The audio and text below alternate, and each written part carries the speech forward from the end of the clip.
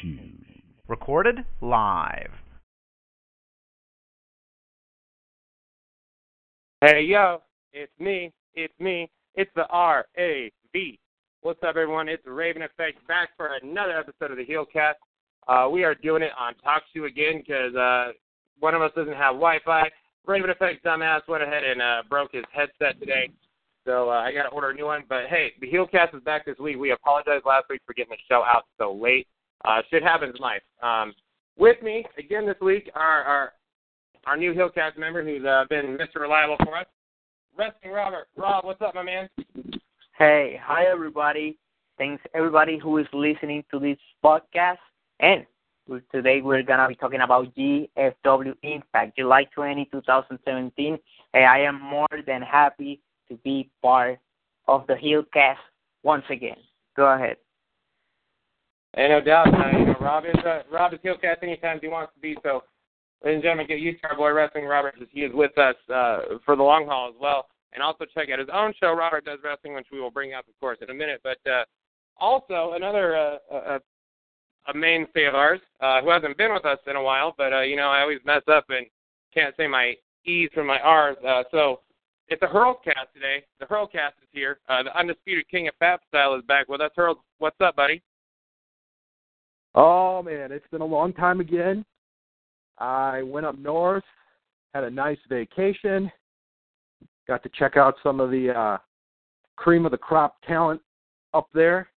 It was a good time to be off, but I'm here. I'm ready to talk some GFW Impact. A lot of stuff to cover. That's the first time we've had on the show where Hurls has actually been able to actually call it GFW Impact. Fun fact there. Hurls, I know you said it's a good time to be off, but look, it's Hurls. We know it's also a good time for you to get off. Doing your thing up north. Fat Style Man is back. So I'm just going to let everyone know. So the show, RIV has been very busy this week. I have not actually watched Impact more than like the first match. I'm going to be here for the plugs, the news, the first match of the show, and then I'm going to bail out, and Hurls is going to take over, and him and Wrestling Robert are going to kick it with the rest of the Impact for you. I haven't even been able to watch my boy Chris Weidman finally get that W back. And you know what? It's surreal to me because John Jones in DC, too, is fucking happening this week. And if John Jones beats Daniel Cormier, you might never hear from Raven Effect again, to be honest. But, all right, guys, let's go to the plugs here. I've been telling everyone about my man Big Ray at Big Ray's show. Dude, check out Big Ray. I don't know how many more times I can say it. Hopefully some of you are tuning in. Look, he is a senior producer and reporter at OneWrestling.com and the only recognized protege of Bill Apter. You can hit him on Twitter, Instagram, and Snapchat. It's at Big Ray's Show. And it's One Wrestling Video on YouTube. That's the number one wrestling video, all one word. Go to WrestleZone.com on the WrestleZone Daily with Nick Hausman. I still don't know if I'm saying that right. My bad. And also, the hashtag Impact Attack podcast with Ben the Hacker Hammond. Just search Hacker Hammond anywhere you listen to your favorite audio content every Saturday. Check it out. Also, to check it out, we have ImpactAsylum.net. I think it's safe to say ImpactAsylum.net is now the undisputed number one Impact Wrestling or GFW Impact Wrestling site that there is. Yeah. Also, there you can always find Straight Shooting with FK9. FK9, our boy, he will be with us at some point soon, too. Always doing his thing. Great show. Also, our other boys, Steph and Kyle over at Impact Heads. What up to Steph and Kyle? I love what they're doing over there. They've got some interviews out with some indie wrestlers. They're doing big things. They're reaching out. And I know Steph's got a big announcement, so check that out, y'all. Of course, that other guy, Wrestling Robert. Robert Does Wrestling. Rob, you want to tell everyone where to get your show at? Yeah, you can find it on YouTube.com. Just go ahead and search Robert Does Wrestling. I just did a EC3 guitar cover. I'm working on the Jeff Jarrett guitar cover, top 10 Rey Mysterio matches, and a lot of stuff. And also the Impact review every week. So that are the couple of projects that I have and I am working on during this time of the year. Absolutely. And of course, I'm sure everyone knows about Andre Corbeil. Check out Andre Corbeil's show.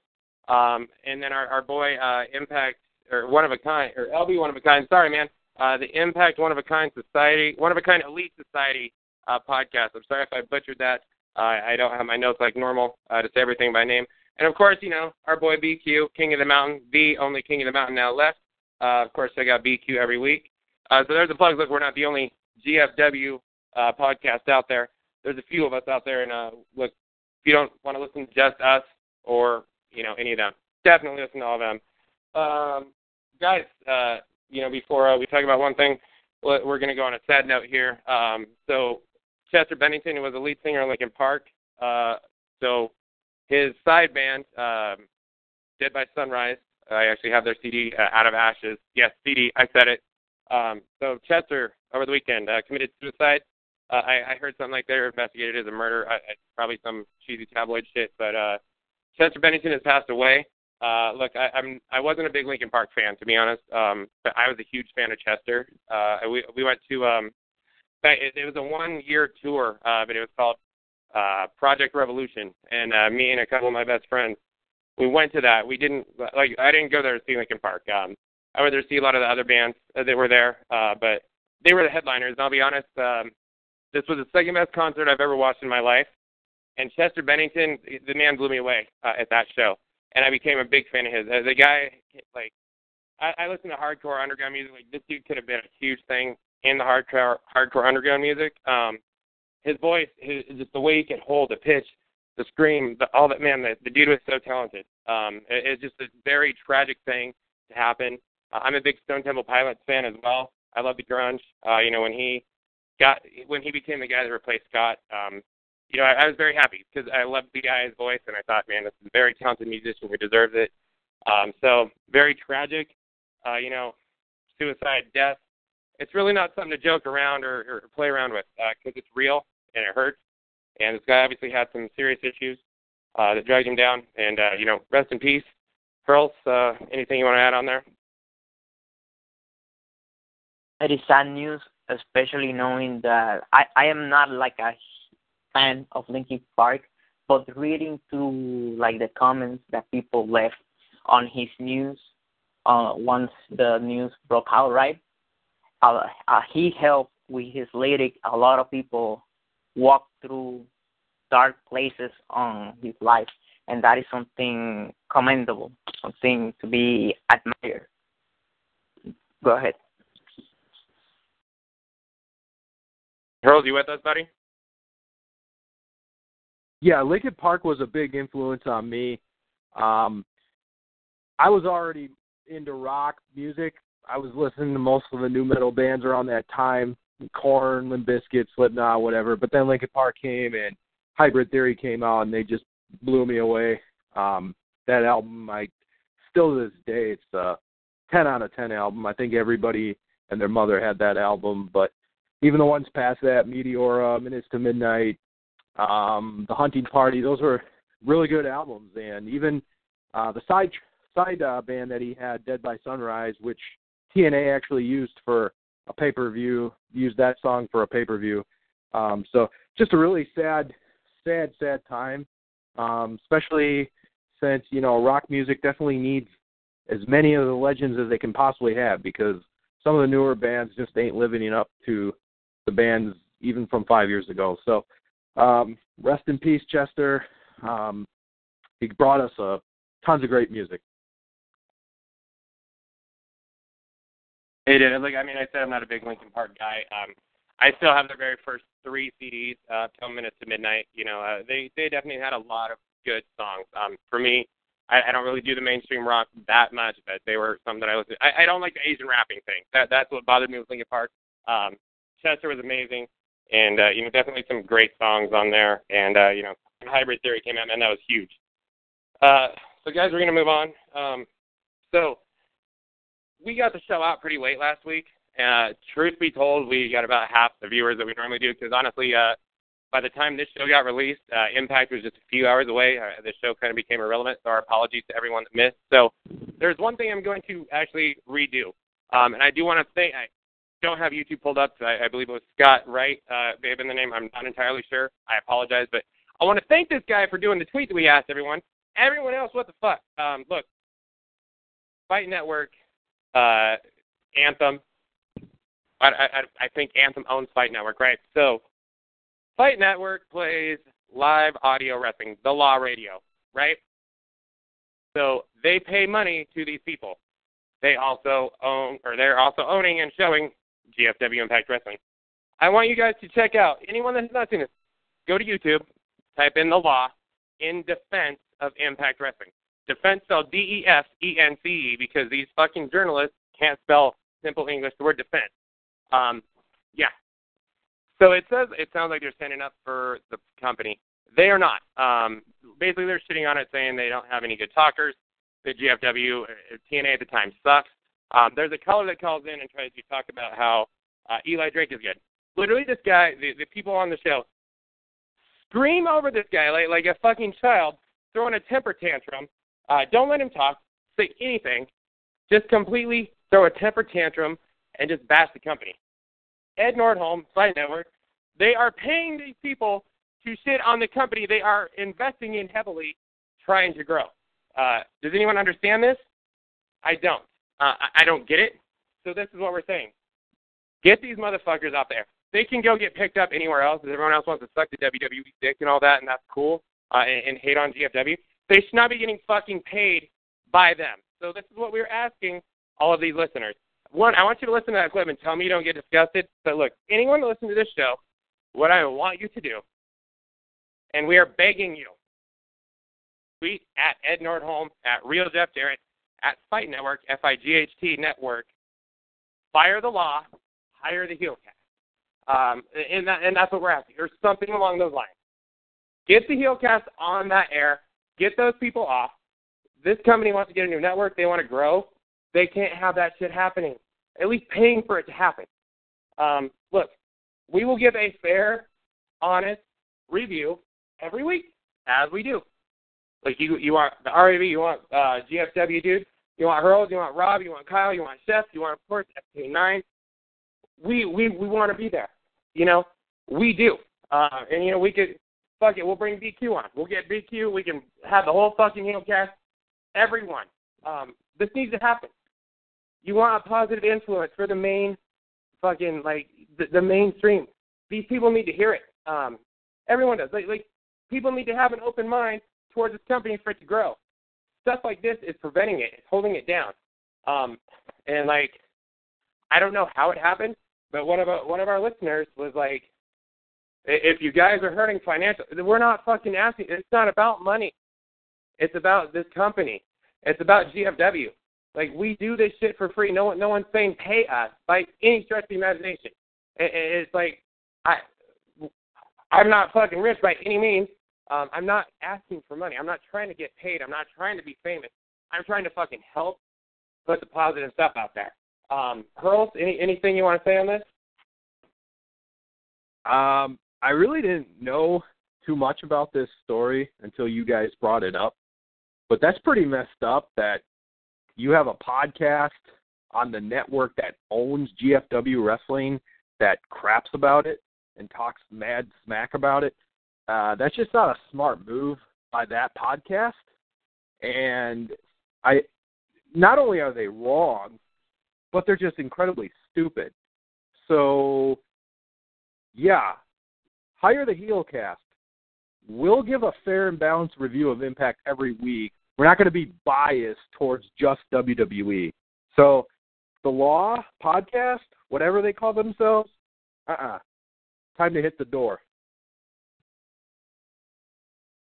Yeah, they're doing that's pretty messed up because they kind of pretended like everything was bad on Impact. It is the same stuff that you're hearing with the mass exodus of talent, kind of the same rehash story they did back when the Hardys left, the same rehash story they did after Bound for Glory, the massive exodus of talent. That is kind of messed up, especially knowing that they are shooting in the same boat that they are standing in. How can you do that and be okay with that? That is mess up. Fire the Law and hire the Heelcast. No doubt. Like we said, man, we fuck around. We don't take ourselves too serious. I kind of call ourselves like that. I look at us as that girlfriend that like is so tempting, but she'll give you chlamydia. I mean, it's kind of like everyone wants to come on and do the Heelcast, but like, it's like, I don't want to be that. Like, we'll push the envelope. That's for sure. But look, man, we fucking like we don't. We'll cut out the dick jokes. We'll lose half our audience, but sometimes you got to sell out. But look, man, for real, like we're not gonna kiss their ass. We're not gonna be super biased. We're not gonna say everything they do is good. We will give our honest opinion. Most of us that do this show actually enjoy the product a lot, but if something sucks, we will say it. And some of us may fucking disagree with it. I mean, like I came out and said the KM skits were the dumbest fucking thing I've ever seen. And, Hurls disagreed with me. I can't remember if the other two did, but look, by the end of the show, I had the three other people literally saying, good God, what did he say? Are you calling me a liar? All simultaneously, and it wasn't rehearsed. Like, it was fun.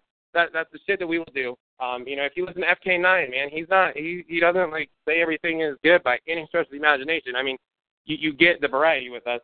We just want those fuck sticks off the air. And like I said, man, we talk about, like, the WWE fanboys, and we say how they act like little kids, like the double standard and all the shitting on GFW, anything they do, they bash it. Like, this is a prime fucking example. You have a WWE fanboy who has a radio show and gets paid fucking money, and when someone tries to say GFW is good, literally in person, you hear the fucking temper tantrum being thrown, screaming over someone. And like I said on the air last week, and I will bring this up again, I challenge any one of those fucking pussies from the law. I will not come on your show because I will not be fucking muted and screamed at. I will challenge any of you to fucking debate, talk about this, about why GFW sucks or why WWE is. But I haven't watched that shit show in fucking 5 years, and I will still beat that ass. You want to come on 2, 3 people of you? I will bring the boys. We'll go 3-on-3 debate, whatever the fuck you want to do. I challenge you bitches. You will get shut the fuck down. This is what we do. Moving on. Try to get that out there, guys. So we're going to go to the real news. We will start. I think it was kind of a given that Brandy Rhodes was no longer with GFW, but she's been removed. So is Madison Rayne, Magnus, and Matt Morgan. I guess Madison's a little bit of a shocker to me. The other two, unfortunately, I saw were coming. I guess I'll close it out, but we'll go to Hurls to start. Hurls, your thoughts on these? I know you got your boy Matt Morgan. I mean, disappointed? Yeah, I am. I'm disappointed because, they brought these two in only on a handshake deal, and it just really sucks because we don't get to see any continuation of their storylines. I mean, Magnus dropped the GFW title. I guess that was the most important thing to do. So it kind of seemed like that's all he came in to do. But as far as Matt Morgan, like, I know he was excited to come back, but this whole thing about GFW taking 10% of their house show money, them not making any money off merchandise sales that GFW sells with their likeness on it, I guess it's a deal breaker. So, a lot of these wrestlers, they earn a lot of their living off of that. I don't think the 10% is bad, but I do think them not getting any cut of their own merchandise, I think that may be, one of the deal breakers for Matt Morgan, Madison Rayne, and Brandy Rhodes. I'm okay with Brandy Rhodes leaving. She wasn't that great in the ring, and I don't think she really brought that much to the Knockouts division. Madison Rayne is a veteran. She's won the title, I think, 5 times. She's a heck of a talent. Maybe she didn't win it that much. I know she won it a lot, but she's a heck of a talent. She will be missed. I like Madison Rayne. They weren't really using her too much lately. But Matt Morgan, I feel like there was a lot of unfinished business there. And hopefully in the future they can somehow come to an agreement, because I think Matt Morgan is a heck of a talent, and I would have loved to see him get a title run with the proper booking. So it's disappointing. I understand it, why they didn't want to sign a contract, but at the same time, I just wish GFW didn't bring them back for them, or at least in Matt Morgan's case, for him to just not sign. I just think that wasn't a very smart move. So I I knew the whole Brandy Rhodes signing with Impact News was not going to happen. Obviously, they did that just to get Cody Rhodes. That is understandable. Madison Rayne, she basically is being replaced by Gail Kim in her position. That is probably what happened. And that is okay because obviously Gail Kim is retiring from the ring and she's now on a backstage role. As for Magnus, it is bad to see him go, but I think he just came in just to drop the belt, nothing else. And Matt Morgan, I think he's in good terms with the company because I saw him during the whole charity stuff Impact was doing. So I guess he still have a big, contact with the company. As for the 10%, BQ was talking about that on his offshoot that he's doing, like a little vlogs. Apparently, he talked to someone like within the company, and the whole 10% is basically as change between travel. So GFW is gonna pay for travel if it is a certain miles, and you're gonna get 10% of their booking. So I see that as a good business decision, obviously, because you can write up the traveling expenses at the end of the year by the IRS and that all that good stuff. And as for the merchandise, he was talking about they are getting paid like a lump sum. I don't also see it as that bad because all the wrestlers have pro wrestling tees, including Jeff Jarrett. So the main amount of money and the best merchandise basically most of the time is on WrestlingTees.com. So I don't see the whole thing as that bad. I just see them as just avoiding making a lot of transitions. Therefore, it is less likely for paychecks to be late, and I think that's good. I'd rather have people getting paid early than late. Go ahead, Raven. Yeah, like the merchandising thing, man. If the story came out, I mean, I got some mixed feelings on it. I'm not going to touch it right now. They're Ed Nordholm's kind of fucking gangster, man. Like, for real. Like, this dude, he's kind of gangster with it. And like there was talk, like Jeff Jarrett may cut him out as a money man. I don't think anyone. I think Ed Nordholm cut everyone out at some point. Like Ed's fucking gangster with it. But just talking about the thing, man. Like Brandy, yeah, she was brought in to bring Cody in. Pearl said she wasn't very good in the ring. That's probably an understatement. Okay, it is an understatement. She's a gorgeous girl. Nothing against her, but I didn't expect that. The Madison one, maybe quite the shocker. I mean, she was doing a creative thing. She hasn't been in the ring in a while. I enjoyed Madison a lot, almost her entire career, despite what some people may say. FK9. But look, man, the two that bother me, is Matt Morgan and Magnus. For one, I mean, I don't see the point that they brought Matt Morgan in for. I really don't. I'm a Matt Morgan fan. I think the dude, like, if you look at that guy, man, I mean, the dude's he looks like a star. I'm kind of surprised he never elevated himself. I always talk about the 2013 Slammiversary, when he stole Hogan's robe, and he came on to be that guy to challenge Bully Ray for that belt, and he got put in that god-awful looking Scorpion by a very old Sting. It just looked terrible. Man, Matt Morgan was so hot at that time, and I really think they should have capitalized on that, and they just dropped the ball. And I think they put him with Joey Ryan shortly after, just randomly. I think Morgan could have been a star there. They put him in those main events with Anderson back in the days. They kind of fucking flopped. They sucked. But I'm disappointed, man. I want to see Morgan come back. I think there was still a run on him. Magnus, like, that one sucks too. The guy's still young. He's great. He's a former champ. I get why they want it, especially now, knowing what we know now. They definitely brought him in to at least drop the belt. At least he was a good spirit and did that. I don't know what the point in kind of keeping him around was. Like having that angle with Storm and EC3 where he almost got the the fucking shot to go to Slammiversary and shit. It just, why put him in that? And I mean, like, write these guys off of TV, like, for real. Have them put someone over big. If you're just gonna fucking waste that, you know, like that's stuff that kind of irritates me. You know, I expected more with wrestling people, but I'm disappointed to see them go. I'd like to see at least Morgan and Magnus come back at some time. I would really like to see that, but I guess we'll move on. So someone I really want to see in GFW, who I've been saying this for a while now, Johnny Mundo, a.k.a. John Morrison, at one point Johnny Nitro, at one point whatever the fuck his name was on Tough Enough, probably his real name. Him and Taya, I don't know much about her, but she's been all about the GFW the past few weeks. And then apparently, I don't know if it's work or not, but she apparently quit East Underground AAA or whatnot, over Sexy Star or whatnot. So they are, at the shows that Kyle is going to, they're going to be at the GFW house shows working. Doesn't mean they're coming onto the program. I hope it does mean that it's going to happen at some point, especially Johnny Mundo. But big things, man. We'll go to Rob.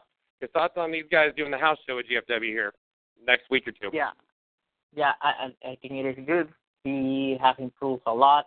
I think he legit quit AAA. He ended up giving all the belts to him. That was a dumb decision by AAA.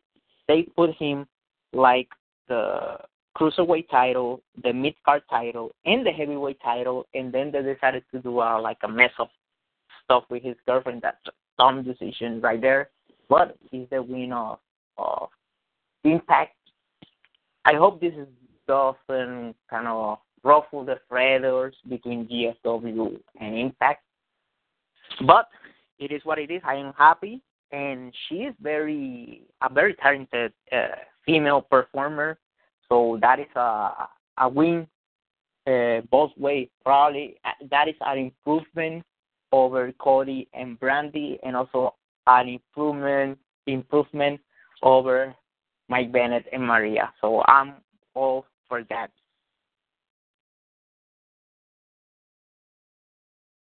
Go ahead, Raven. Yeah, I'm very excited for John Morrison to at least work the house shows.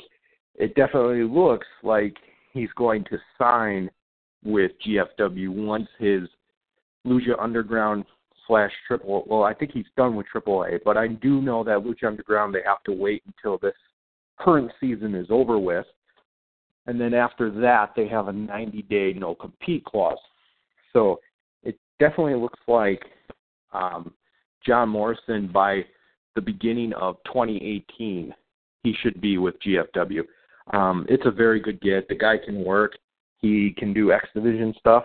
He can do heavyweight stuff. He can do tag team, all over the map. He's just a multi-facet wrestler, and he will definitely fit in well with the GFW roster. So I think it'll be good. Taya, I saw some of her stuff on Lucha Underground. She can work too. She'll be a really good get for the Knockouts division. I'm very excited for this move. Yeah, I am too, man. Like Taya, I don't know much about her. I know she's not Melina. That's who I knew Morrison to be with last. She's probably better news than Melina is, at least as far as, the toxic relationships we can talk about here pretty soon, of course. But I don't know much about her. Like I've said a couple times, like I couldn't get into Lucha. I tried. I do not knock the wrestling at all. I enjoyed the wrestling a lot. But like Morrison, I know. Or Mundo. I'll call him Mundo now because he's out of that shitty company. But like, man, you do a Jim Morrison gimmick, you're gonna kind of win me over a little bit. But dude, I've always been a fan of this guy. He's been kind of like the one guy from Lucha Underground that I really wanted to see come over. And I know a lot of people will say, and I've heard it multiple times, like there's a lot better performers in Lucha Underground than Morrison, and I'm sure there is, maybe there is. But this dude's amazing for one. He's a fucking incredible wrestler and athlete. But like me, like plenty of other people out there, we don't know that much about Lucha, and that's the thing. We don't know too many of these people. People know John Morrison, and like he's not like gonna put a bunch of asses in seats. But this is what I try and say, man. Like when I first knew about TNA, and I would kind of order those weekly shows and stuff and try and get into it. Like, the thing that, like, there was DDP, there was Jeff Jarrett, there was Raven, there was Sandman, there was Sabu. There were guys that I was a fan of that I enjoyed watching, that I was happy to continue seeing. And that's how I learned, that's how I got into AJ. That's how I knew about, AMW. That's how I saw Christopher Daniels. That's how I saw Chris Sabin, P.D. Williams, all that. That's what needs to be done. You see, there's John Morrison's back. There's Alberto Del Rio. There's Evan Bourne. There's people that, like, if you try and watch, okay, like, I enjoyed them a lot. It'll keep them on there, and let's see how it goes. I think, like, I always say this, the Miz and the Morrison were that tag team, or Miz and Morrison were that tag team, and for some reason, they chose them, like, they saw more in the Miz than Morrison. I've never understood that. I think it's just ridiculous. And like, apparently the reason was Vince McMahon didn't think John Morrison could kick anyone's ass. Really, like, but the Miz could. Like, I would beat the shit out of the Miz. Morrison, I see this fucking good-looking dude who's chiseled as fuck and doing, like, all these crazy acrobatic things, and, like, all that agility. That man will beat my ass. He's a good wrestler. He really is. He can do the X Division, like Curl says. I think that's maybe where they start him. I don't. Like, he got some title shots in WWE, and I think, like, there's people that have been world champ in WWE that he was much better than, including The Miz. But, like, I don't want to see him go to the main event, like, right away. But, I mean, I could see it happening at some point, and I wouldn't be opposed to it. I mean, if you look at how Matt Seidel's getting pushed right now, it's like I would buy into Morrison or Mundo, whatever we're going to call him at some point in there. I would buy into him a lot more than I would Matt Seidel right now as far as, like, top of the card. And I hope to God, like, they do bring this guy in. I mean, I wish I could go to these house shows, see what he's doing, but, I mean, you think about the possibilities with the X Division, some of the guys in there, it's going to be off the hook, and he's a guy that can definitely go up the card as well. I don't know if anyone has anything else they want to chime in before we go to the next story. That's it. Go ahead. I'm good. Okay, so I don't know much about these guys at all. I've heard a lot of good things on Impact Asylum. I've heard these guys plug for a while now. I think MSTKI was probably the culprit that kind of started this, but I think it's Jake and Dave Chris. I could be wrong on the names, but OI4K tag team being signed with Impact or GFW. So this company needs tag teams a lot. I've heard a lot of great things about these. I believe they're Irish tag team, but look, we need tag teams really bad. So Boris has apparently confirmed that they're filming vignettes to make their debut. I'm excited. I got nothing else to say. Just happy to see a tag team and see what the hype is. Robert, anything? Yeah, I'm good. I'm not that familiar, but from the clips that I saw, they look good. And obviously, we need more tag teams on Impact Wrestling. Yeah, Ohio is for killers, is what that spells out. In case anyone was curious, as they don't watch the indies. Yeah. Yeah, pretty much. Wow. Yeah. Well, they would. All right. Sorry, Harold. Go, buddy. Nope. That's fine. I actually watched a best of video just to kind of get familiar with them, and some of the moves they do are really cool. I'm hoping that they bring some of that to Impact because they look very solid in the ring and they're very creative. A lot of the moves I've never seen before, some of the stuff they tried. So I'm very excited for them. I hope we get Reno Scum back. I hope we see some more BOW, and I hope we can get this tag team division out of the little slump that they're in right now just because of the whole injuries to a lot of the different teams. So I'm definitely looking forward to these guys coming in. Yeah, no doubt, man. Look, I want to see tag team wrestling pick up, just like you. I mean, that was one of the stables that really made this company when it started, in my opinion. And I'm glad, Harold, I'm glad you say you want to see more VOW, man, because apparently you and me are the only two fucking people on the planet that is actually kind of enjoying these guys. So, yeah, definitely. Look, we're excited about this thing. I'm not going to vouch for you two. You can vouch on your own. One signing I'm not fucking excited about, so Conan has confirmed that a guy named El Torito has signed with GFW. So I really didn't know much, but apparently he feuded with Hornswoggle, a.k.a. Swoggle, in the WWE. So, yeah, it's a midget. I said it last week. I'll say it again. What the fuck what's the fucking point? What does this attract? It's been done so many times. It never brings in a market. It never brings in an audience. It never brings in viewers. There's nothing about this that is going to draw or make your company look legitimate. Or there's nothing. There's no point in not knocking anyone for being a midget. I'm sorry that happened to you, man. Like, that sucks. It's gotta suck, and I'm sorry. But you know what? I just don't fucking job Rockstar spit out to this guy next. But you know, Robert, I'll let you start, man. Yeah, I think this is kind of, how can I put it? Not a good idea, especially for the mainstream audience. That is one thing that I am kind of scared, because at this moment in time in pro wrestling, obviously they are looking to expand their Hispanic base, and you can see by the people they are booking. However, the audience are not interchangeable, and a lot of things don't end up translating. Let me give you an example from the past, so the throwback, right? You guys remember 2008? There was a feud between Booker T and a referee who was a blonde, short referee, Shane Shewells, right? That guy was he was the top babyface from here, Puerto Rico. Guess what? He didn't translate to the mainstream audience, and the feud went flat. That is my fear when it comes down to this kind of more regional stuff. The meetings get over big time on Mexico, but that doesn't translate. It is what it is, but I'm not a big fan of it, to be honest.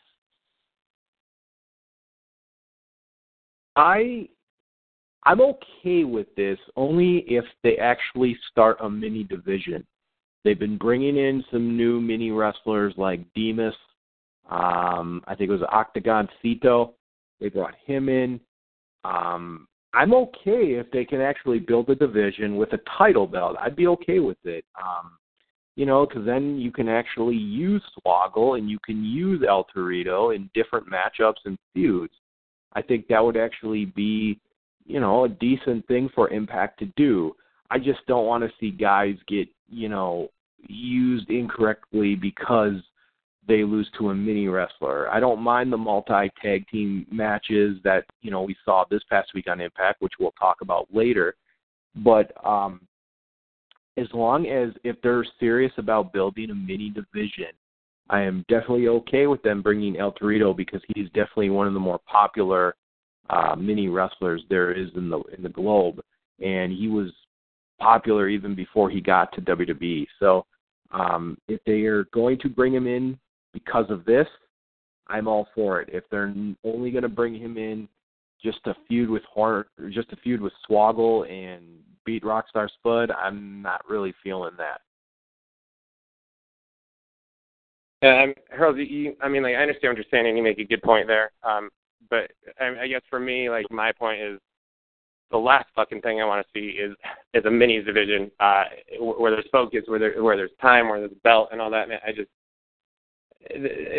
they've done this stuff, so it's been proven that it's not doing anything in wrestling for years. If it didn't work in the WWF, back in the days, how the fuck is it gonna work now? Like the midget wrestling thing. It's comical. It is. You go to cheap fucking bars, man. They can bring in midget wrestling. I lived in this, literally this tiny shithole. The worst town in the state of Oregon, Klamath Falls, Oregon, is where I'm from. I don't live there anymore. Little cheap fucking clubs, man, could bring in midget wrestling. It happened twice. My buddy was running one. They didn't have a lot of money and shit, but they could afford midget wrestling. Sorry, there's a plane crossing over me. But I'm it just. Dude, it doesn't translate. People go and watch it to, laugh one night. You don't want to see this shit on TV all the time. It's something that you laugh at. It's not serious. There's no one that's going to, it's not going to move any needles. It's not going to increase any viewers. Pushing someone like Eli Drake or creating your tag teams or putting more knockouts on or just pushing a new wrestler like the X Division. Instead, we're putting a fucking midget wrestling match on. I mean, that's my point. And you know, Harold's like, yeah, okay, if that's what they're going to do, that's cool and that's fine. But I mean, why put the money, the time, and the investment in there to make that happen? Is what I'm saying. We can move on. I don't have anything more to say. Like, I don't know if anyone wants to chime in on that before we move on. But I mean, that's my take, and we'll go to the next story unless someone else wants to say something. Go ahead. Yeah, go ahead. All right, guys. So the big story last week, you know, we talked a lot about here. The Alberto El Patron was suspended upon investigation into this domestic violence thing. We did mention and make light on the show last week that on the audio, it sounded like Paige hit Alberto, not the other way around. So, guys, the investigation happened, and Paige is charged with domestic violence. Alberto El Patron not charged with anything. Have to assume the suspension is dropped. Alberto's found innocent. Our champion was not beating his girlfriend at all, fiance, whatever you want to call her. Toxic relationship, man. I mean, I don't. Look, I'll just say this, and I'll let you guys go because I don't have much to say on it. But you know, there were people last week that were saying this is bullshit. That GFW is not acknowledging what Alberto did on the air or what's going on. Why the fuck would they? Why would they say the air champion suspended because he beat a woman? This is the point I was trying to tell everyone. We don't fucking know. Why go out there and commit suicide to your company when you don't know the details? So everyone that was out there on Twitter and saying, like, yes, it's fucked up at GFW to do, like, even our own fan base, no, point proven, man. We didn't know the details. People were just trying to say Alberto was bad. Look, I think it's a terrible situation, and I still don't think he should be the champ. I think there's a lot of potential for some shit to go wrong there. Being in someone who's been in a toxic marriage for 6 years of my life, or a relationship for 6 years of my life, man, they bring out the worst in you. But just, look, our champion's clear. Suspension's over. We can move forward. And, yeah, like anyone out there that was saying, like, WWE wouldn't have done this or whatever, and, you know, shitting on GFW for having a wife beater as champ or whatever you want to call it. And so the WWE fans and the dirt sheets out there, Vince tried to pay Deborah to shut the fuck up about what Stone Cold was doing to her. And all these companies like Cage Side Seats that was bashing GFW. I don't see you doing that to WWE, so move on. Alberto, Hurl, thoughts? I was just kind of, when I heard this story, I was just kind of in the mindset, well, we'll wait and see until the investigation is over with. I wasn't going to judge the guy from what we heard on the dirt sheets. So he's innocent, lift the suspension, and move on with the storyline. That's all I really have to say about this. I find the whole thing hilarious. Like, people were, like, accusing him, putting all sorts of conspiracy theories and how much Impact Wrestling hated women and blah, blah, blah. And guess what? Alberto was, it is not guilty. Alberto did nothing wrong. So, and you see the difference between in the kind of announcement that they did, right? They reported the original story, and it was all over the internet. Once it was found that he did nothing wrong, Alberto Patron did nothing wrong, or at least at that moment, guess what? Cricket, silent. All the people saying, fire Alberto Patron, and blah, blah, blah, blah, blah, blah, got proven wrong. So if you are proven wrong, you should at least make sure that, hey, I got this one wrong, therefore I am on the wrong side of history. Hopefully, I'm still in favor of them taking the title of him just in case he kind of blow up. But I'm happy to hear that he was found innocent, at least on that incident that happened on the airport. And by the way, I think that the whole thing between Paige and Alberto, I think that is a two-way street. It is clear as daylight, but that is not my business. That is their business, and let let that stuff be in that neighborhood. That is not my neighborhood. Go ahead, Raven.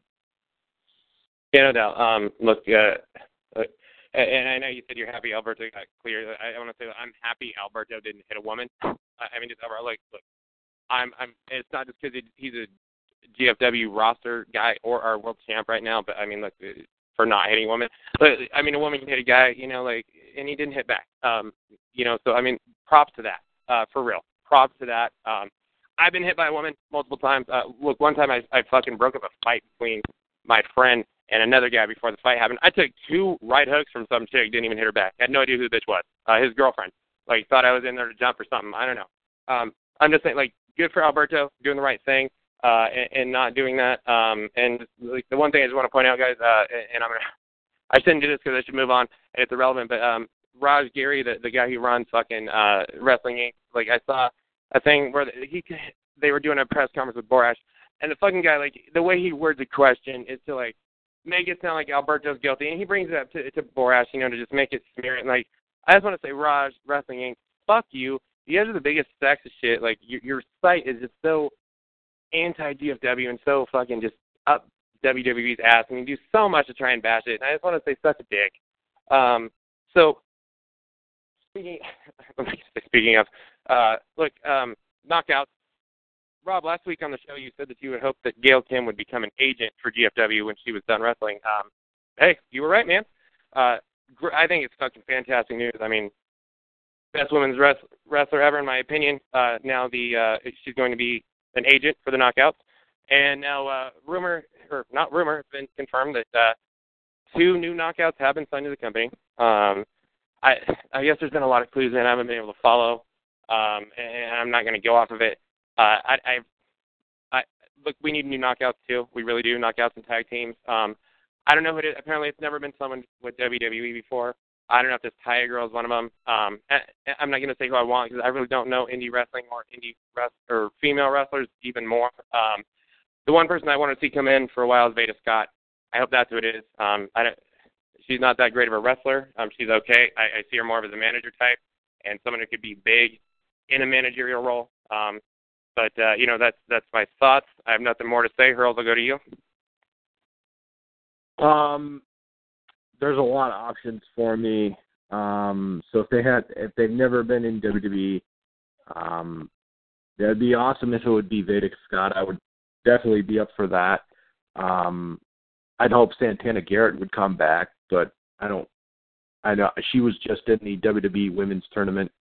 So I don't know if that's going to happen, but yeah, we definitely need new Knockouts. We need them very badly right now. So whoever it is, the way GFW has been bringing in some new talent, I think they're going to be good for the Knockouts division. So I can't wait to see who it is. And yeah, that's all I really got to say. Yeah. Before Rob takes over, I actually did meant to say when I thought about this earlier, and I kind of blanked it. Santana Garrett was the other name that I kind of hoped. So I hope it's Santana and Veda. But whoever I'll take. Rob, it's all you, buddy. Yeah, I'm looking forward to that. Obviously, Conan is also saying that he's trying to push to bring in like Mexican female wrestlers to the talent. So that I think that could be something that could add a little bit of more flavor, because I don't think we have seen like lucha libre style female, at least on Impact, and that could be interesting. And I'm looking forward to the new people getting in. However, they need to make sure that they have time for them and have a little bit more discipline when it comes down to time management. That is kind of a gripe that I have with the current Impact product, but I'm still hopeful, and things are getting good on GFW. Go ahead. Yeah, and I guess apparently they're like well-known enough names. Yeah, I mean, look, time management that is kind of an issue. And I think the knockouts kind of been shafted on time more than anyone else as far as that goes, as far as like length of matches and stuff. And again, minis division, when we could give that time to, let's say, Rosemary, Allie, Gail, Sienna, whoever, girls that go out there and bust their butt. And I don't know if it counts as being in the WWE or not, but as far as name, I would love to see that. Evilise, the Les girl, I thought she was awesome. I loved her in Lucha from what I saw. That was a mistake that they should have signed instead of Lady Tapa back in the days, but I don't know if that counts. But look, speaking of Lucha, Robbie kind of broke the news live on the site last week, or live on the show last week, but a contract was handed to Rey Mysterio, from Karen Jarrett. We don't know if it's signed or not. Word is Conan, his BFF, Conan was in on the negotiation. I understand he's got to finish up with Lucha. I don't know how long season 3 goes for, and then there's that 90-day compete clause. I've been saying for weeks since we did the Slammiversary show, I've been predicting Mysterio. I hope that this happens. All I'm going to say, man, because I've talked it so much, Ray, to me, I was always a fan of the guy, and I stopped. When the guy won the title, man, it was the only IWC shit I ever did was, as soon as my guy won the belt, I kind of turned against him. It was because, he was just so for kids, and that, it just, in the WWE way, it's just so kiddie. I got fucking burnt out on the guy. Fantastic wrestler. I mean, one of the best cruiserweight wrestlers ever.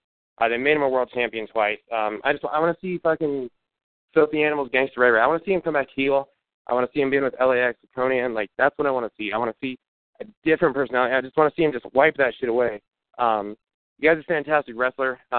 He's small. He's been wrestling since he was 15 or 6, some unreal shit. Obviously don't expect the Ray of WCW, if you didn't watch WWE or WWF like GFW did. GFW dude never watched him in the other company.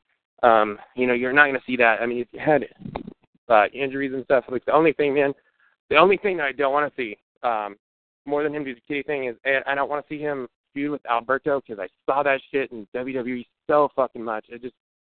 Please don't go down that route.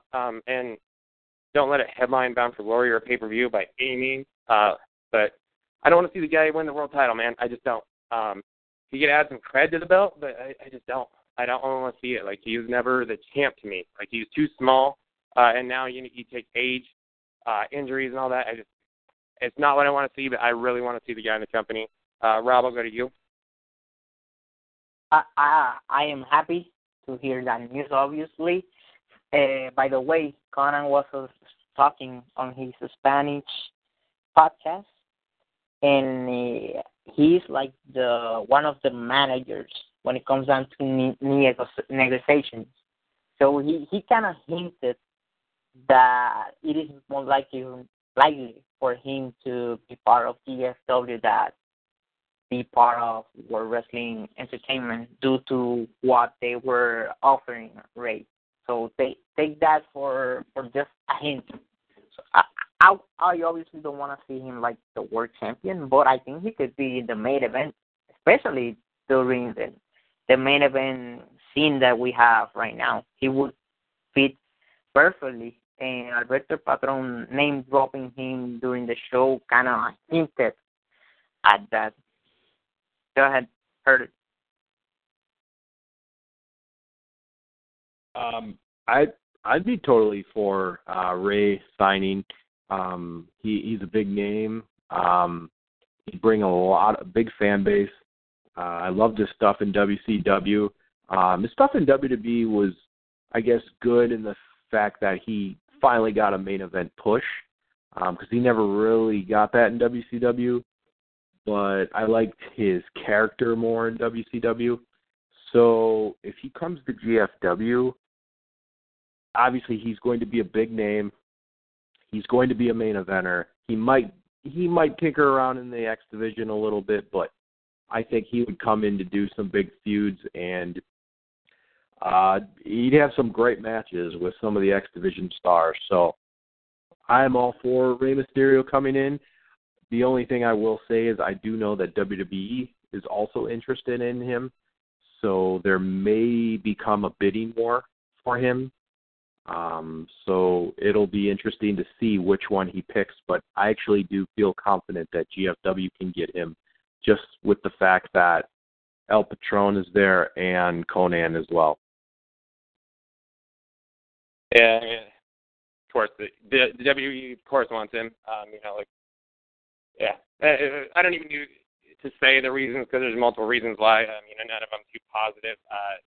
But that's why they want to do it. Look, here the Conan factor I think is going to be a big deal with Ray. I think there is a small chance maybe we will come through. The Conan factor I think is the big key, and there's rumors with Conan the Crash that he's getting irritated or whatnot, and there might be some sort of blood or beef going on. Keep Conan happy. I mean, seriously, LAX is fucking over as fuck. Garza and Laredo Kid, I love seeing. The dude, he's got connections. He can do a lot of positive, and man, if he can bring in Mysterio, I think he can probably gain some more viewers that way, to be honest.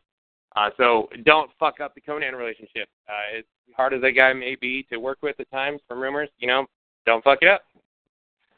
So we're almost done with the news. If you're like me, I think Curls, we like our collection. Shop Impact, I think it's still called Shop Impact. I don't know really. But finally, man, we got some new DVDs. It's not Bound for Glory from last year, which I'd like to see, but I'm happy as fuck to see One Night Only Live from last year, 2016, is now out on DVD. You can purchase it there. And then there was Joker's Wild and Rivals from last year that came out. I can't remember if it was Joker's Wild last year that was like an abomination. It was terrible, but I'm normally a real big fan of Joker's Wild. The Rivals card from last year, I actually watched this. I didn't pay for it. I watched it on my Fire Stick, and I actually really liked the Rivals show. Bram and Mr. Anderson actually main evented. But it was a good show. I enjoyed that. I'm definitely going to be purchasing the One Night Only Live. Hurl's thoughts on actually getting some new DVDs? I don't collect them all, but there's quite a few that I do buy. Obviously, I buy the Bound for Glory and Slammiversary and the One Night Only Lives. I always get the Joker's Wild, too, because those are always generally fun shows, except for the one that you were talking about. I believe that was the one that didn't actually air. It only aired over in the UK. But nonetheless, yeah, I'm excited that they've added these new One Night Onlys. I also want to say, too, that the Total, I think it's still, I don't know if it's still called Total TNA Access, but I actually was looking on my Xbox One, and you can actually buy it on Xbox One, even if you're not from the UK or Ireland. So I'm thinking about possibly getting that. I don't know if GFW knows that this happened, but it says I'm able to buy it on my Xbox One. So just kind of wanted to throw that out there, but I'm very happy for the DVD. So did that Joker's Wild, did Galloway win that one? Was that who won last year, or was it Bennett? Do you remember? I think it was, I think it was between Galloway and Bennett, but there was one before that they never aired.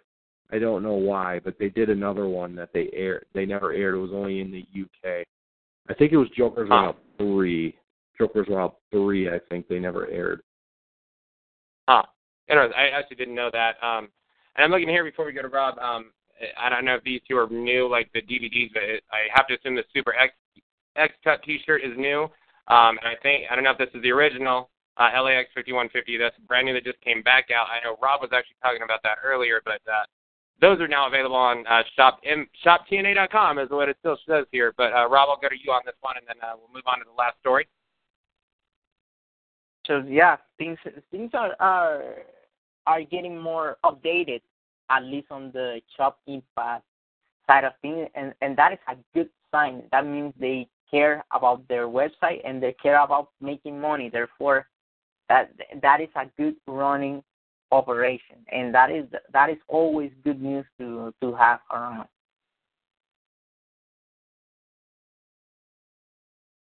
Yeah, no doubt. And now, look, this was supposed to be the end of our news. However, Rob, I'm actually going to go back to you to give the info out on this one. You said that you had heard something about Diamante needing surgery. and something else. So if you want to go ahead and throw that one out there, we will go on that, and then we'll move on to Impact. So let's talk about Conan podcast. He has like a podcast on English, and he has a Spanish version. And he was talking about Diamante, and he stated that she needed like big time surgery, and it looks a lot worse than he thought at the beginning. Therefore, he's looking to replace her. And in his work, he said that he is gonna bring someone who is known by the mainstream wrestling audience. Probably someone from Lucha Underground. I think I might have an idea, but I don't wanna make people, let's say, be excited and not deliver it. But it is what it is. And he's also pushing to bring in 2 more talent from the Crash promotion. He's talking about bringing in a heavyweight and bringing a female talent. So that is what he's pitching to GFW. That doesn't mean that is obviously it's gonna happen because he doesn't run the company, but he's trying to bring in more people from his crew and use some of the GFW talent back in Mexico, who, by the way, he's drawing pretty good size of people, and especially knowing that his company is just starting out. They're bringing a lot of people into their shows, and that is a good association that Impact did with the Crash and Conan.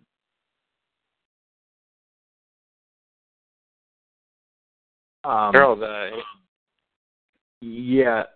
Well, I don't think the person that you're thinking of has the initials of SS, because I know Taya does not get along with that particular person, at least from the whole blow-up that happened in AAA. I also wanted to add that Abyss is possibly going to be getting a new look soon, so look out for that as well. Huh. It's not the suit and Jessup Park look, I take it, huh? Yeah, he posted on Twitter that he's in the midst of creating a new look, and he posted a picture of a white mask. All right. I wasn't sure if we kind of seen the end of Abyss, except for some really rare occasions, but good to know. I'll be honest, I kind of went off for a little second, and I got the SS thing. I actually, it went over my head, so I don't even know what you're talking about there. But look, I will say, Diamante, man, I've been waiting to see this girl in the ring. Very disappointing to hear. I think she would really be shaking things up right now. I loved everything I've seen out of her. She is fucking over, like, already. And as far as this Crash stuff goes, about him trying to bring in a female performer and a heavyweight, I mean, look, let's just keep it real. Like, I kind of think they should. Like they should give Crash more than just Garza and Laredo Kid. I mean, look, Conan to be cool enough to let the AAA thing go down without rising hell, causing problems with it. I mean, they're bringing a lot more guys in there, and from what I understand, AAA's got a lot more talent than Crash does. But like, I mean, hell, I think they kind of owe it to the guy. I mean, our roster's kind of full right now, to be honest. But I mean, look, we need to knock out some tag teams for real. We do, and that's hopefully they do it. So we're going to move on to Impact. I'm literally going to be for, like, this one match segment, and I was going to say a couple things. I'll be off the air, and Hurls and Robert are going to kick it. I'm going to go finish Impact. I got Sienna paused on my screen for God knows how long, but we had the Super X Cup. Just kick it off. It was Drago against Sammy Guevara. I've been waiting to see this Sammy Guevara guy for a while. Heard a lot about him. I was impressed with both guys, man. I really was. This kid's got a bright future. Apparently he's playing the heel. He kind of got, he's kind of got a little cocky, arrogant thing to him that kind of works as a heel. It was very entertaining. I'm enjoying the Super X Cup. Drago, of course, I kind of expect him to get the push and get that win there. With the AAA thing and him being big in Lucha. And then they did that fucking big nap with the guy where he's like from a different universe. I mean, they kind of went with the Lucha Underground thing there. which I thought was a little bit weird, but, it is what it is. It's good that they're doing that to kind of get the talent over and giving them a backstory, but, it was impressive. Super X Cup I'm a fan of. I am going to, I guess I'll go to Pearl, let him kind of run things from here. But look, Heelcast Nation, I want to say thank you very much this week. Hopefully I will be back next week. Rob, thank you for all that you're doing. Earl, good to have you back. Enjoy the rest of the show, guys. Watch Impact this week. Daniel Cormier going to beat John Jones. Yeah, I'm out. RIB out. Love you. All right. I thought the Drago versus Sammy Guevara match was pretty good. It wasn't as fluid as some of the other Super X Cup matches that we've seen, but I'm a really big fan of Drago. I really like his gimmick, so to speak. I like that, he's from a different universe. I like the fact that he's got the long tongue to kind of add to that. But I was very impressed with Sammy Guevara, too. He showed a lot of athleticism, did some really cool high moves. But ultimately, I think, it was the right call to get Drago the win here because he's been around for a while, and I know a lot of fans know him from Lucha Underground and AAA. So I enjoyed the match, and I'm definitely okay with Drago winning because I'm a huge fan. What did you think, Robert, of this match? Yeah. First thing first, I enjoyed the opening that they did, like the video package. But the thing that kind of was weird, and I was kind of impressed that FK9 ended up knowing about it, but the translation was, but from what he was saying and to the English language was all dead wrong. But that didn't matter at all. The match was really good on the short side of things, but this is what they wanted. They wanted a casting show type of deal. And I have to put over Impact and their slow motion video that they did. That looked really good, and I want that to be like a staple of the show, taking advantage that Impact is pre-recorded, so therefore you can do those long slow motions, and that stuff looked really good, especially with the 630. And the right guy went over, Drago. Yeah, definitely. Next on Impact, we have Unified Knockouts champion Sienna versus Amber Nova. We've seen Amber Nova a few other times, but this match was basically a squash match. Sienna just did some power moves to Amber Nova. Amber Nova really didn't have a chance. Just kind of a match to get Sienna over, in my opinion.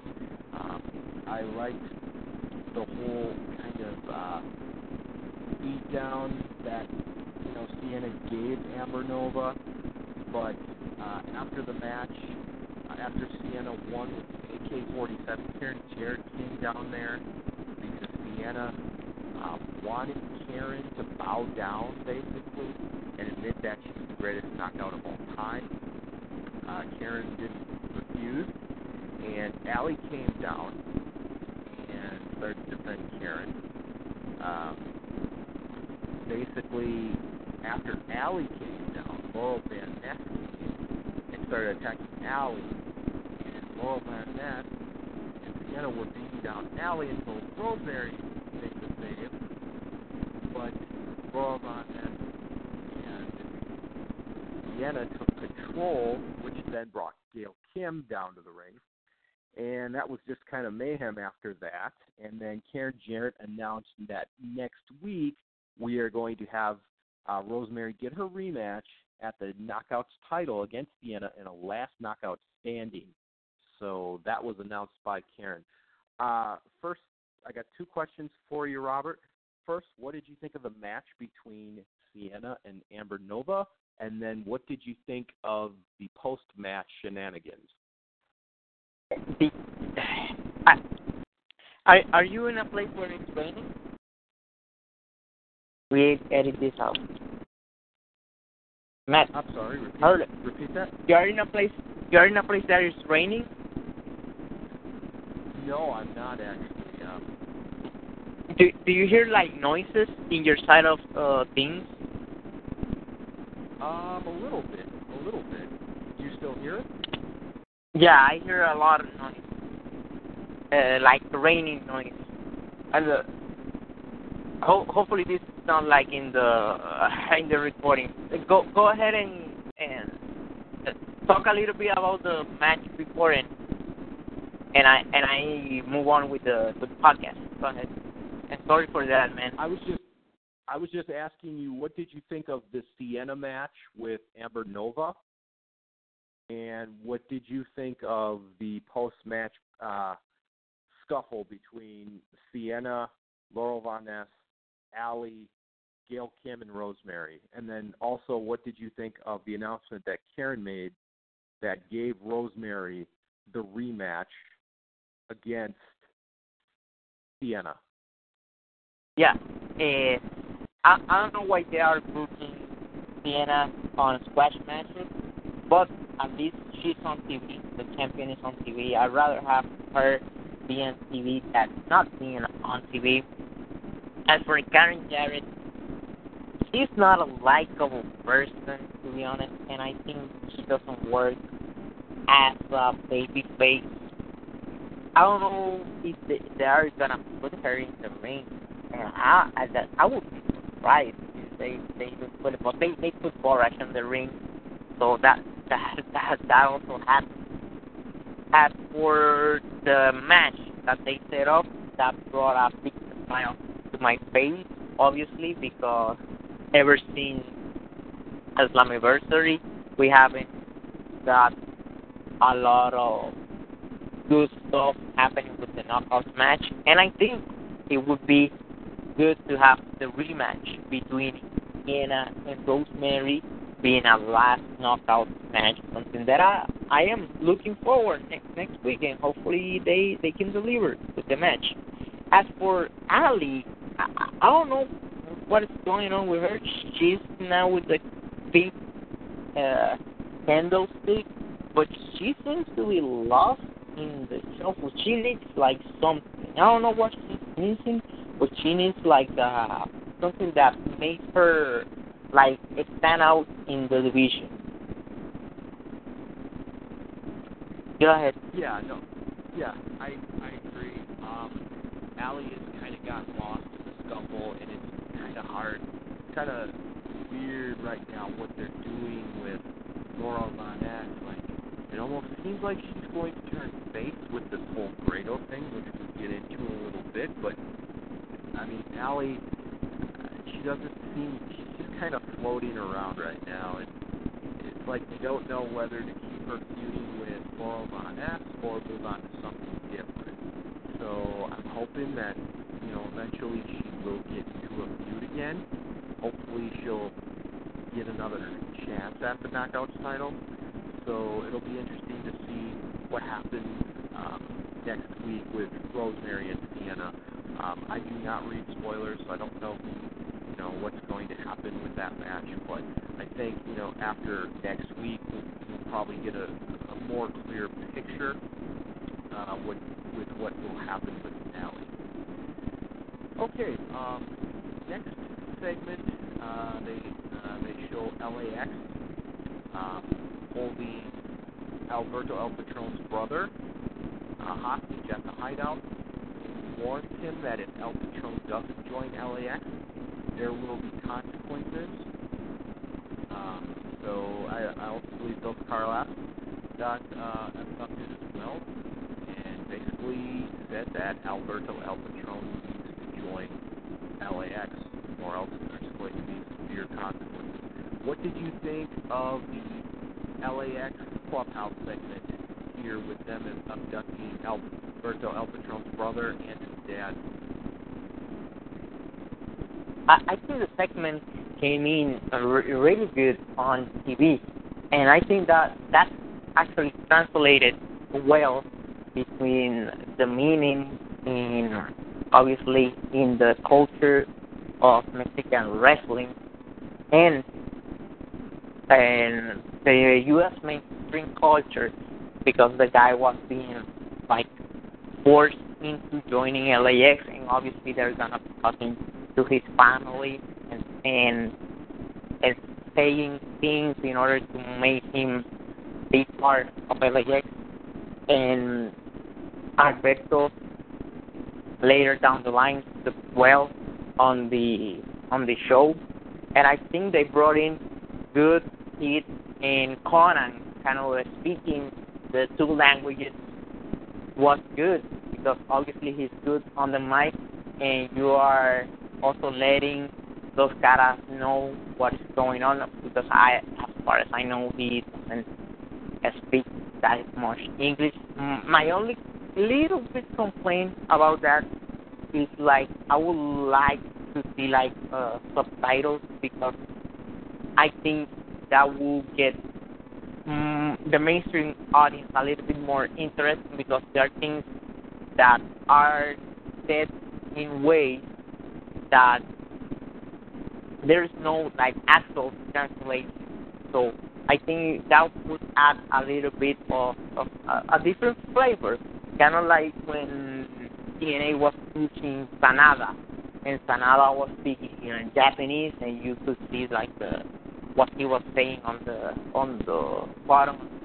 I think that could be the only addition that I would have done to that segment. But either way, excellent job, excellent acting by LAX, and obviously Conan killing it on the mic. Yeah, I agree. I thought the segment was really well done. I think Conan was trying to do both. He was trying to do English and Spanish. He probably said the same sentences just so that, so Dos Caras could understand him, but as well as the audience could understand him too. So I think that's why we had that. But it would probably add some touch if they did use some subtitles, especially with the segment with Dos Caras.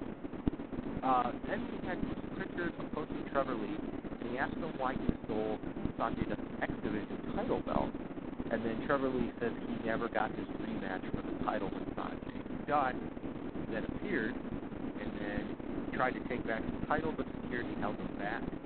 And Trevor Lee basically said that this is why I'm the better champion. And then we kind of got something interesting where Bruce Pritchard said, maybe I see your point, and then he thanked Trevor Lee, and then he left. So where do you see this storyline going with Bruce Pritchard? It was kind of, I don't know if Bruce is turning heel, but where do you see this going? That is something that I noticed. First thing first, I saw the show twice. I saw the Fight Network edition of the show and the Pop TV edition of the show. So they're cutting like stuff out of the Fight Network transmission, and they don't air it on Pop TV. And one of the things that they did like a backstory was Josh Mantel, and it appears like Josh Mantel is like the main guy when it comes down to management on Impact, and he was saying like Bruce Pritchard is like a rogue agent or something. He's doing whatever the hell he wants. So that kind of gave more context into the whole situation. That is the only segment out of the whole show that I didn't like a little bit was the whole Trevor Lee, because I'm not a fan of the bad guys making sense in storylines. But however, I have to say this: ever since Sugar Shane Helms left Impact, Trevor Lee and his personality has come across a lot better on television, and that is something that he was better for it than having him Shane like he was holding it down. Let's keep it real. Shane Helms was holding intentionally Trevor Lee down, but things are picking up. At least they're doing something with the exhibition, something that they were kind of leaving it behind. I think the storyline is not good, but I think they're at least trying something. Go ahead.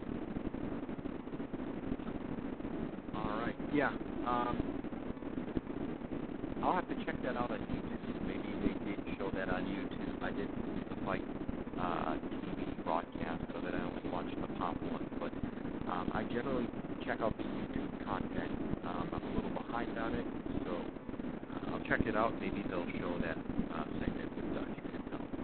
But the next match that we had was a six-man tag. We had Trevor Lee teamed up with Idris Abraham and a mini wrestler named Demas, which we saw last week. They fought Laredo Kid, Garza Jr., and Octagoncito. And the winners of the match were Laredo Kid, Garza Jr., and Octagoncito. What did you think of this six-man tag? I was amazed, especially on Garza Jr. Garza Jr. is really good. I want to see more of that guy on Impact. He has a lot of charisma, and he hasn't talked actually in the mic. So once you put a microphone in front of him, he's gonna get over big time on the Impact zone, and that is someone that could be another potential crossover star with Crash and with Mexico. As for obviously, Octagoncito is a beast. Still, he's like 40-something years old. He still can go. Laredo Kid is really good. Trevor Lee, obviously, he's okay. Idris Abraham has like his own following of people, so he does well when it comes to appeal, at least online, and you see like his YouTube numbers are good. I don't understand, I don't get it, but there are people who are fans of him. Good match, Lucha Libre, bringing that into Impact. I think I'm not that sure if that is gonna translate like having too much of that, obviously, because we saw a Lucha Libre style match on Slammiversary, but it was not a bad match. Any how can I put it? I'd rather see that style of match than a throwaway match and boring. It was not boring by any stretch of the imagination. I want to see someone within the homegrown Impact talent do something against like the not Mexican, not talent, or against someone like, let's say, Garza Jr. I think this whole thing could work a little bit better if they add a little bit of seasoning. But still, I'm not complaining about getting a Lucha Libre match on Impact. But there's something missing, because some of the, let's say, more mainstream people want always like reasons why things happening, and that is understandable. So that could be the only kind of critique of this match. But aside of that, excellent match and excellent talent, and I want to see more of Garza Jr. on Impact and on a bigger kind of a spot in Raw. Go ahead, sir. Yeah, I enjoyed this match a lot. I'm very impressed with Idris Abraham. I believe he's a product of Scott Demoore's school, which is pretty cool. I'm sure GFW can get him relatively cheap. I think he's a heck of a worker, and he's improved since the first match I saw him in. So that was a good pickup. And as far as what we were talking about before with El Torito coming in, you can see with Octagoncito and Demas in there that it almost does seem like, okay, they are going to try to build a division. And the name of the company is Global Force Wrestling. I think they want to bring as many different styles and as many different divisions as they possibly can to this company. And that's why I'm fine with them bringing El Torito in. I mean, Octagoncito's a heck of a talent. I mean, him and Demas had really good chemistry, and that's why I view this mini division could be something more than just your, as Raven Effect was kind of alluding to, that some random bar brings in midget wrestling, as he called it. But I think the mini division could really work, and if they get a decent division, I don't see why this can't work. So I thought this match was really well done. I thought Octagoncito, Garza Jr., and Laredo Kid had really good chemistry, and I like the fact that Trevor Lee's holding the title while he's wrestling. I thought that was pretty funny. But overall, Garza Jr., Laredo Kid, and Octagoncito got the win, and I thought the finish was pretty cool. So moving on, I'll just kind of announce this as one giant segment with Grado going on a date with Laurel Von Ness, and it looked like they went to like a burger joint, and then they spent some time by a fire, and then it looked like they were kind of grazing, looking up at the stars. And Laurel Von Ness was liking Grado, but it looked like Grado was kind of creeped out. I thought some of the parts in the segment were pretty funny, especially the one where Laurel Von Ness eats the hamburger in under a minute. I thought that was pretty funny. I also thought the part where her voice kind of came possessed was pretty funny as well. Should be interesting to see where this ends up, because Grado obviously has to marry her for him to become a U.S. citizen. So, Robert, what did you think about the whole date with Grado and Laurel Von Ness? I think Grado works when you put him like on a short amount. You put him outside of the ring and just doing his thing. He's a quite likable guy. I am not like a big fan of him like in the ring, but outside of the ring, he's a good actor. He's entertaining. And Laurel Von Ness, he is great. She is awesome. And I think their whole kind of material proposal is gonna be the thing that dressing up Laurel Von Ness and probably brings up either a new version of Laurel Von Ness or the rich beach character she was playing. I'm actually looking forward into the development of this storyline because the stuff they have been able to do, Joseph Park, Laurel Von Ness, and Grado, in their words, their acting have been on point. So I'm looking forward what is next on that storyline. Go ahead. Right, exactly. The next match was one of the matches that Impact was kind of hyping throughout the week. It was a triple threat match involving El Hijo de Fantasma versus Loki versus Matt Sydal. We saw Matt Sydal getting the win after doing the shooting star press onto Loki and Phantasma. What did you think of this match? Oh, I was very impressed by Hijo del Fantasma, especially by the size of him. That ending, man, was crazy when obviously Matt Sydal did the shooting star press on top of Loki and Hijo del Fantasma and ended up picking up the win. I am not a big fan of Matt Sydal, mainly because of his mic work. I think his voice is kind of annoying, hard to listen to.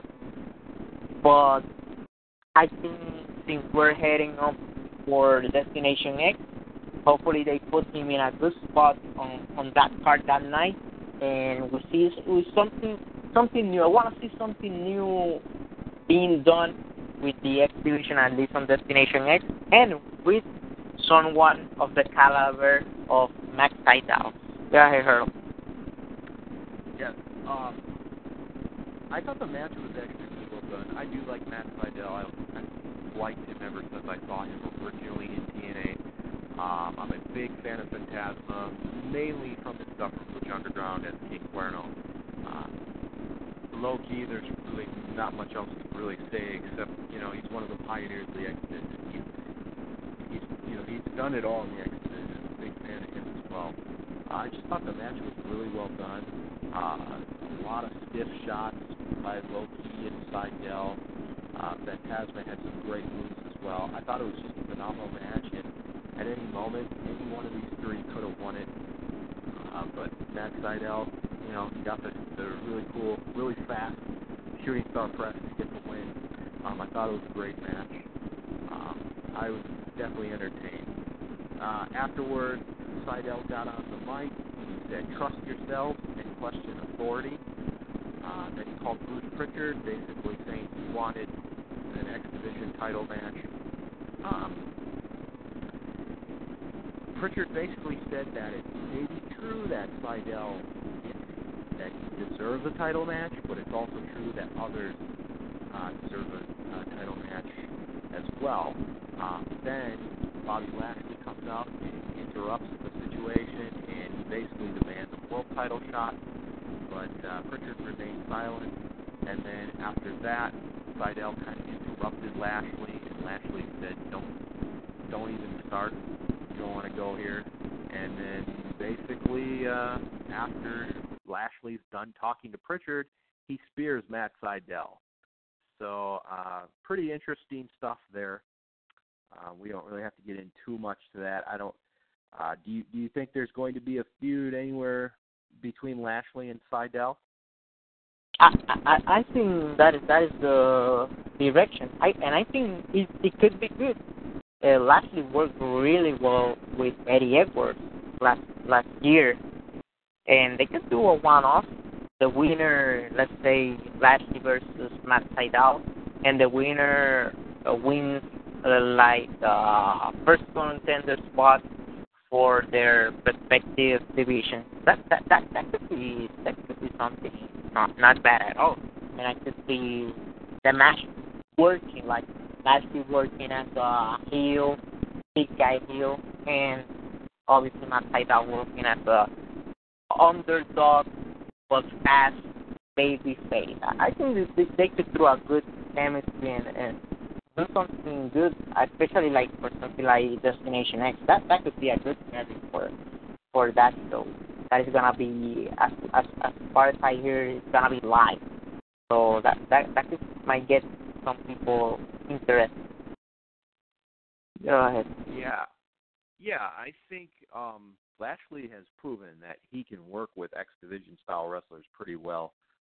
Like you said, Eddie Edwards, and he also had some really good matches with Austin Aries. So I think if this match goes there, I think this match is going to be really good, and I think it's going to surprise a lot of people. I'm looking forward to it because you just never know if Matt Sydal can. All it takes is one move to win the match. So I think if they are going in that direction, I'm all for it. I think it'll be really good. All right, then the next match that we had was our main event. It was a fatal four-way. It was Eddie Edwards versus EC3 versus Moose versus Eli Drake. It was a non-title match. Basically, Eli Drake steals the victory. What did you think of our main event tonight?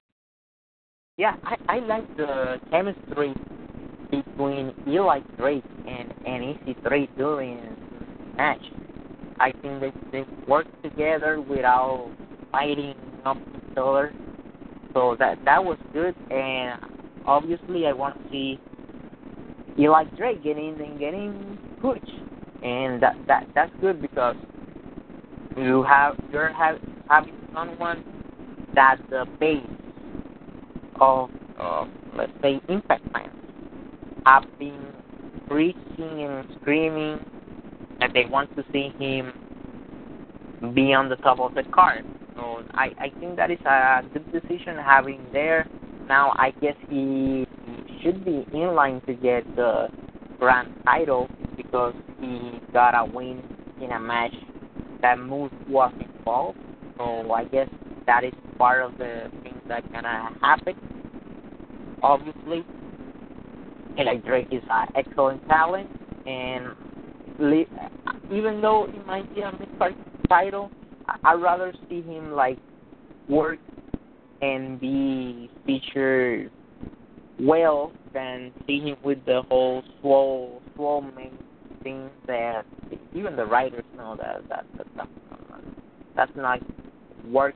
That obviously that's not gonna work. It's like a two episode kind of deal. But hopefully they pick it up now from here, separate him from Chris Adonis, and let's push the guy to the moon. Let's push the guy, and you see, you gotta start in the making it. The thing is, WWE is highly interested in him and in Rosemary, and if you, as Impact Wrestling, don't put him on a big spot, you might lose him, and that is gonna hurt. Not necessarily on the rating side of things, but that hurts like the base, the people who are the diehards, and you want to have all those people happy because, man, they went through hell and back, especially last year with all the rumors and speculation about TNA going out of business. The base stood still. They keep their support in, and I think their guys should be pushed, and that is the guys that the base one. And if you do that as a gift to obviously Eli Drake and the fans, you have a big star in the making that people see him as our hashtag our guy. That is obviously something that should happen. The same works with James Storm. James Storm is like our guy. He is someone that I think he actually got injured, if I'm not mistaken. So he should be also returning to the show shortly. But Eli Drake, I think it is time. Put the trigger on the guy. Now put him in a good spot against EC3 and Moose, who are main event talent. And then little by little, hopefully by Crown Victory, we got him near the main event scene, if not with the whole title. Go ahead. Yeah, I thought this match was really, really well done for a four-way. I thought every guy looked really strong. The only part that I didn't like from this wasn't even in the match. It was the whole swole mate that they're trying to get because of the Pop TV show that's coming on afterwards. I didn't really care for Chris Adonis, talking, these two guys. The only reason they're doing this is just to promote the show, and I feel like this win, I don't know what it's going to do besides the inevitable match that's going to be Chris Adonis and Eli Drake versus the Swole Mate, but obviously this is going to happen sometime. It's a good win for Eli Drake because he hasn't been winning a lot lately. So it's good to see him back on the winning ways. I still feel like the feud is between EC3 and Moose. I don't think Eddie Edwards is all of a sudden just in a feud with Eli Drake here. I still feel like him and Adonis are going to feud with the Swole Mates. It's probably not going to be a good match, but I hope I'm wrong. But as far as this match goes, I thought it was just great. I thought they all looked really good. All four of them are very over, but it was good to see Eli Drake get a really, really nice victory because it will do a lot for him going forward. So yeah, that was pretty much that match. All right, so our last segment of the night, it was the LAX continuing the assault on El Patron's brother, and Alberto doesn't come out, and Conan basically says, well, he doesn't really care about you. And then they have Bill Carras in the ring as well. They Conan tells Homicide to take off his mask. He tried to get Alberto El Patron out there. Finally, Alberto El Patron comes out. Alberto threatens LAX that if they put another finger on his family, things are going to get physical. Alberto says he would die for his family. Conan says, you put on the T-shirt and this will stop, and we'll let your brother and your dad, we'll release him. Basically, Alberto says, if I do this, you leave them alone. And Conan says, yes, we'll squash it. So Alberto reluctantly puts on the LAX shirt, but he puts it on, and just as soon as he puts it on, he basically attacks LAX, and he lays them all out with kendo sticks. So, what did you think of the ending, where LAX was basically beating Alberto's brother with a kendo stick, and they almost took off Dos Carrasco's mask? What did you think of this ending? Yeah, I think this segment was excellent because they managed to get like the two main people they wanted to get invested. Obviously, they wanted to get the mainstream audience, and by having LAX being portrayed as such a bad heel and kind of using that dark tactics into getting Alberto El Patron that work. Also, you get like the Mexican audience, which they are obviously catering to, especially by doing teasing to remove the mask of those caras. That is something like the mask in Mexico that is like sacred. Even like someone like El Santo, I was like basically like the Hulk Hogan of Mexico. He did like TV shows and all sorts of stuff, and he never took out his mask until the like 2 days before he died, something like that. I mean, they are fully dedicated to that mask, and they don't break in kayfabe. So that piece kind of work, especially for older people or people who knew those caras and knew his history. Obviously, when Alberto El Patron took the T-shirt and then turned on LAX, that segment was excellent. The reaction from the Impact Zone was on point. I would have imagined if that segment was shot somewhere else, the pop it would have been even bigger. But I'm not gonna complain about that. The Impact Zone, at least on that segment, was very invested. And Alberto El Patron, he's very over at the Impact Zone, and that is something that I quite enjoy, and I have been quite impressed. He's winning me. He was very passionate in his delivery and his promo. He kind of spoke from the heart, like, hey, we are friends, we know each other from the past, and why are you doing this to me? Why are you doing this to me and messing up with my family? That work, and also name dropping Rey Mysterio in that ending segment, also that all fueled into this whole speculation. And I guess if someone is just changing the channel, and let's say and he watched like after the last 5 minutes, and you see, oh, yeah, there's Conan, there's Alberto Patron, oh, and they're teasing Rey Mysterio. So they are basically teasing Rey Mysterio and Alberto Patron versus LAX. Oh, I am interested in seeing that. Therefore, I'm going to be watching more and more of the show. Hopefully this is where this is all of this leading, Alberto Patron and Rey Mysterio versus LAX. I think that could draw serious money. Would you be interested in that match? Definitely. I think I really liked about this segment was I felt like this was the first time that I could really get invested into Alberto El Patron as the number one face. I don't really think this feud with Lashley really achieved that. But this is just so much more of a different dynamic. It's him feuding with LAX because they have LAX, doing heel tactics, kidnapping his brother, kidnapping his dad,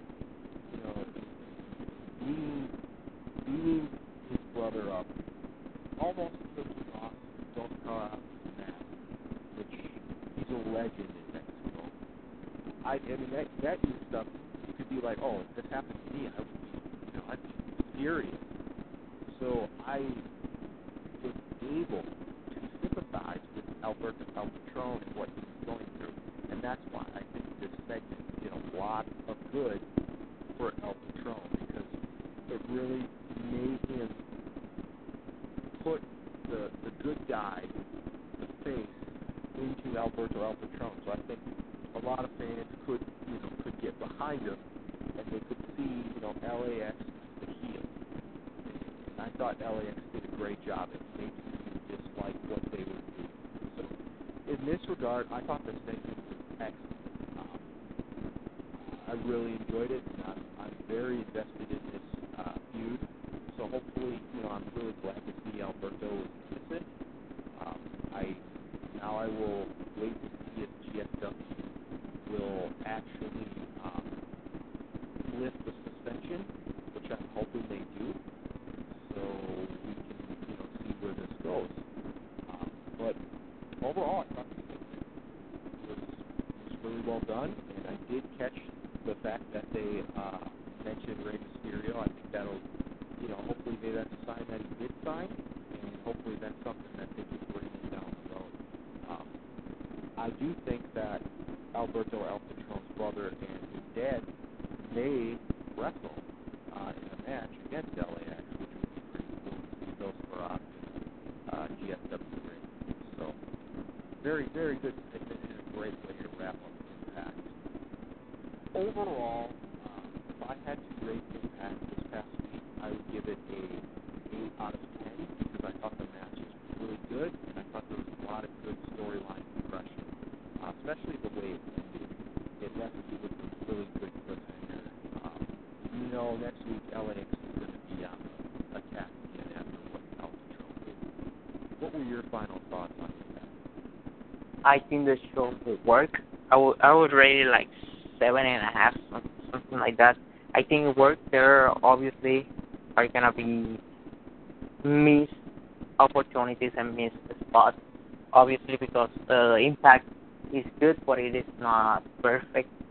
And that is a part of things that are happening, and they are restructuring all things, but the history, the storyline between LAX and Alberto Patron is working, is beefing up, is gathering quite a lot of attention. Even though the ratings were a little bit down this week, they still are in the 320s, so that is good news.